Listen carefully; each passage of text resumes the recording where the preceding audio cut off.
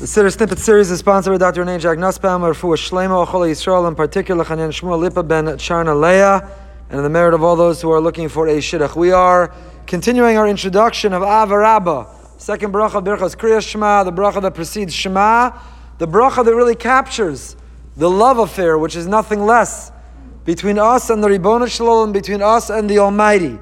We often mistakenly focus exclusively on our mitzvah to love Hashem. In fact, that's the opening of the first paragraph of Shema. V'ahavta Hashem Elokecha. We have a mitzvah to love God. We'll get to different explanations, interpretations, and the famous question, how could you be commanded in emotion? We don't have emotions on demand. So how could the Ribono Shel Olam, he could regulate and legislate actions, tell me what to do? How can he tell me how to feel? We'll get to that. But he tells me how to feel. V'ahavta Hashem Elokecha. We have an obligation to love Hashem. But we sometimes mistakenly think that we love Hashem, but we think the notion that God loves us is part of another religion. When the truth is it comes from ours. It's so basic and axiomatic, it's so foundational to all that we believe. To wake up every morning and to say as part of our davening, Av Rabbah Avtanu Hashem Elokeinu. Hashem, you have a fierce love for us. You loved us and you love us now. In fact, the Likutei Maharich writes, if you look in Av Rabbah, I didn't check it out, but you can check it out. If you look in Av Rabbah, apparently the letter Zayin doesn't appear. The whole Hebrew alphabet appears, but in the whole paragraph of Av Rabbah, the letter Zayin, the O Zayin, does not appear.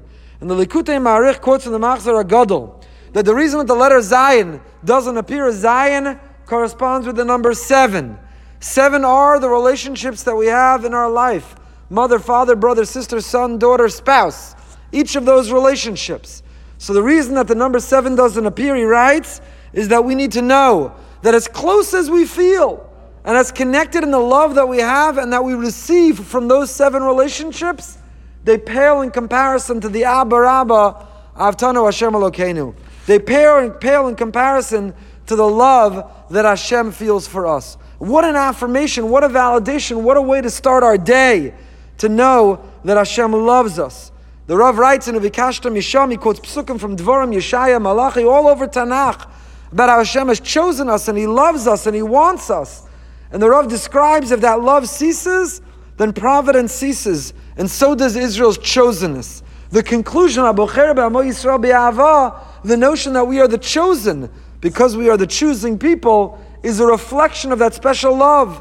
And if there is no love, reciprocal love in both directions, then we also have no chosenness.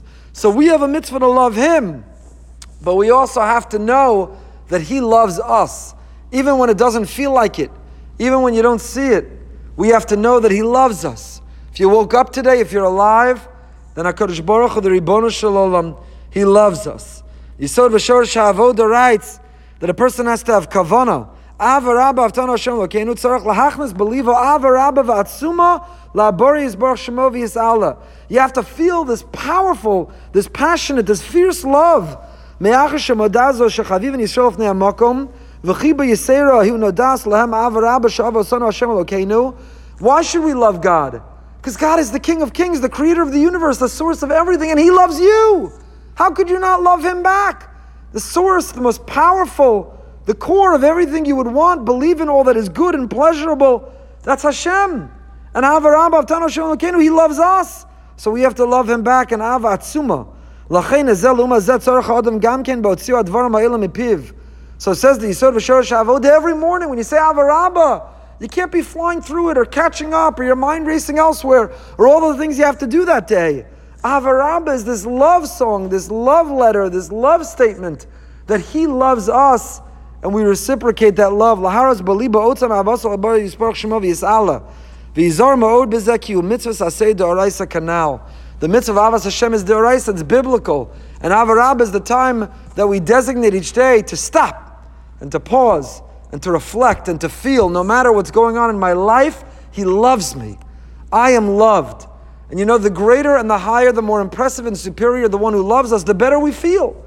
You're loved by someone famous, you're loved by someone powerful, you're loved by somebody who's in a position of authority, it feels great. So know that the ultimate authority, the ultimate power, the Ribono Shel Olam Himself, He loves us. The Shulchan Aruch quotes in his Maimar on Emunah Bitachon that even if you struggle to concentrate on other parts of davening, B'zeh tala yahaduseinu, our yahadus, our entire Jewish experience revolves around the attention we give to Ava Rabbah. It is the best time, he writes, Lehizboded atzmo im Hashem, to feel that you are in the presence, you're connected, you're alone with Hashem. I'll end by telling you two stories. Rav Issa Zalman Meltzer, this is quoted in the Kovetz Derech Eitz Chaim.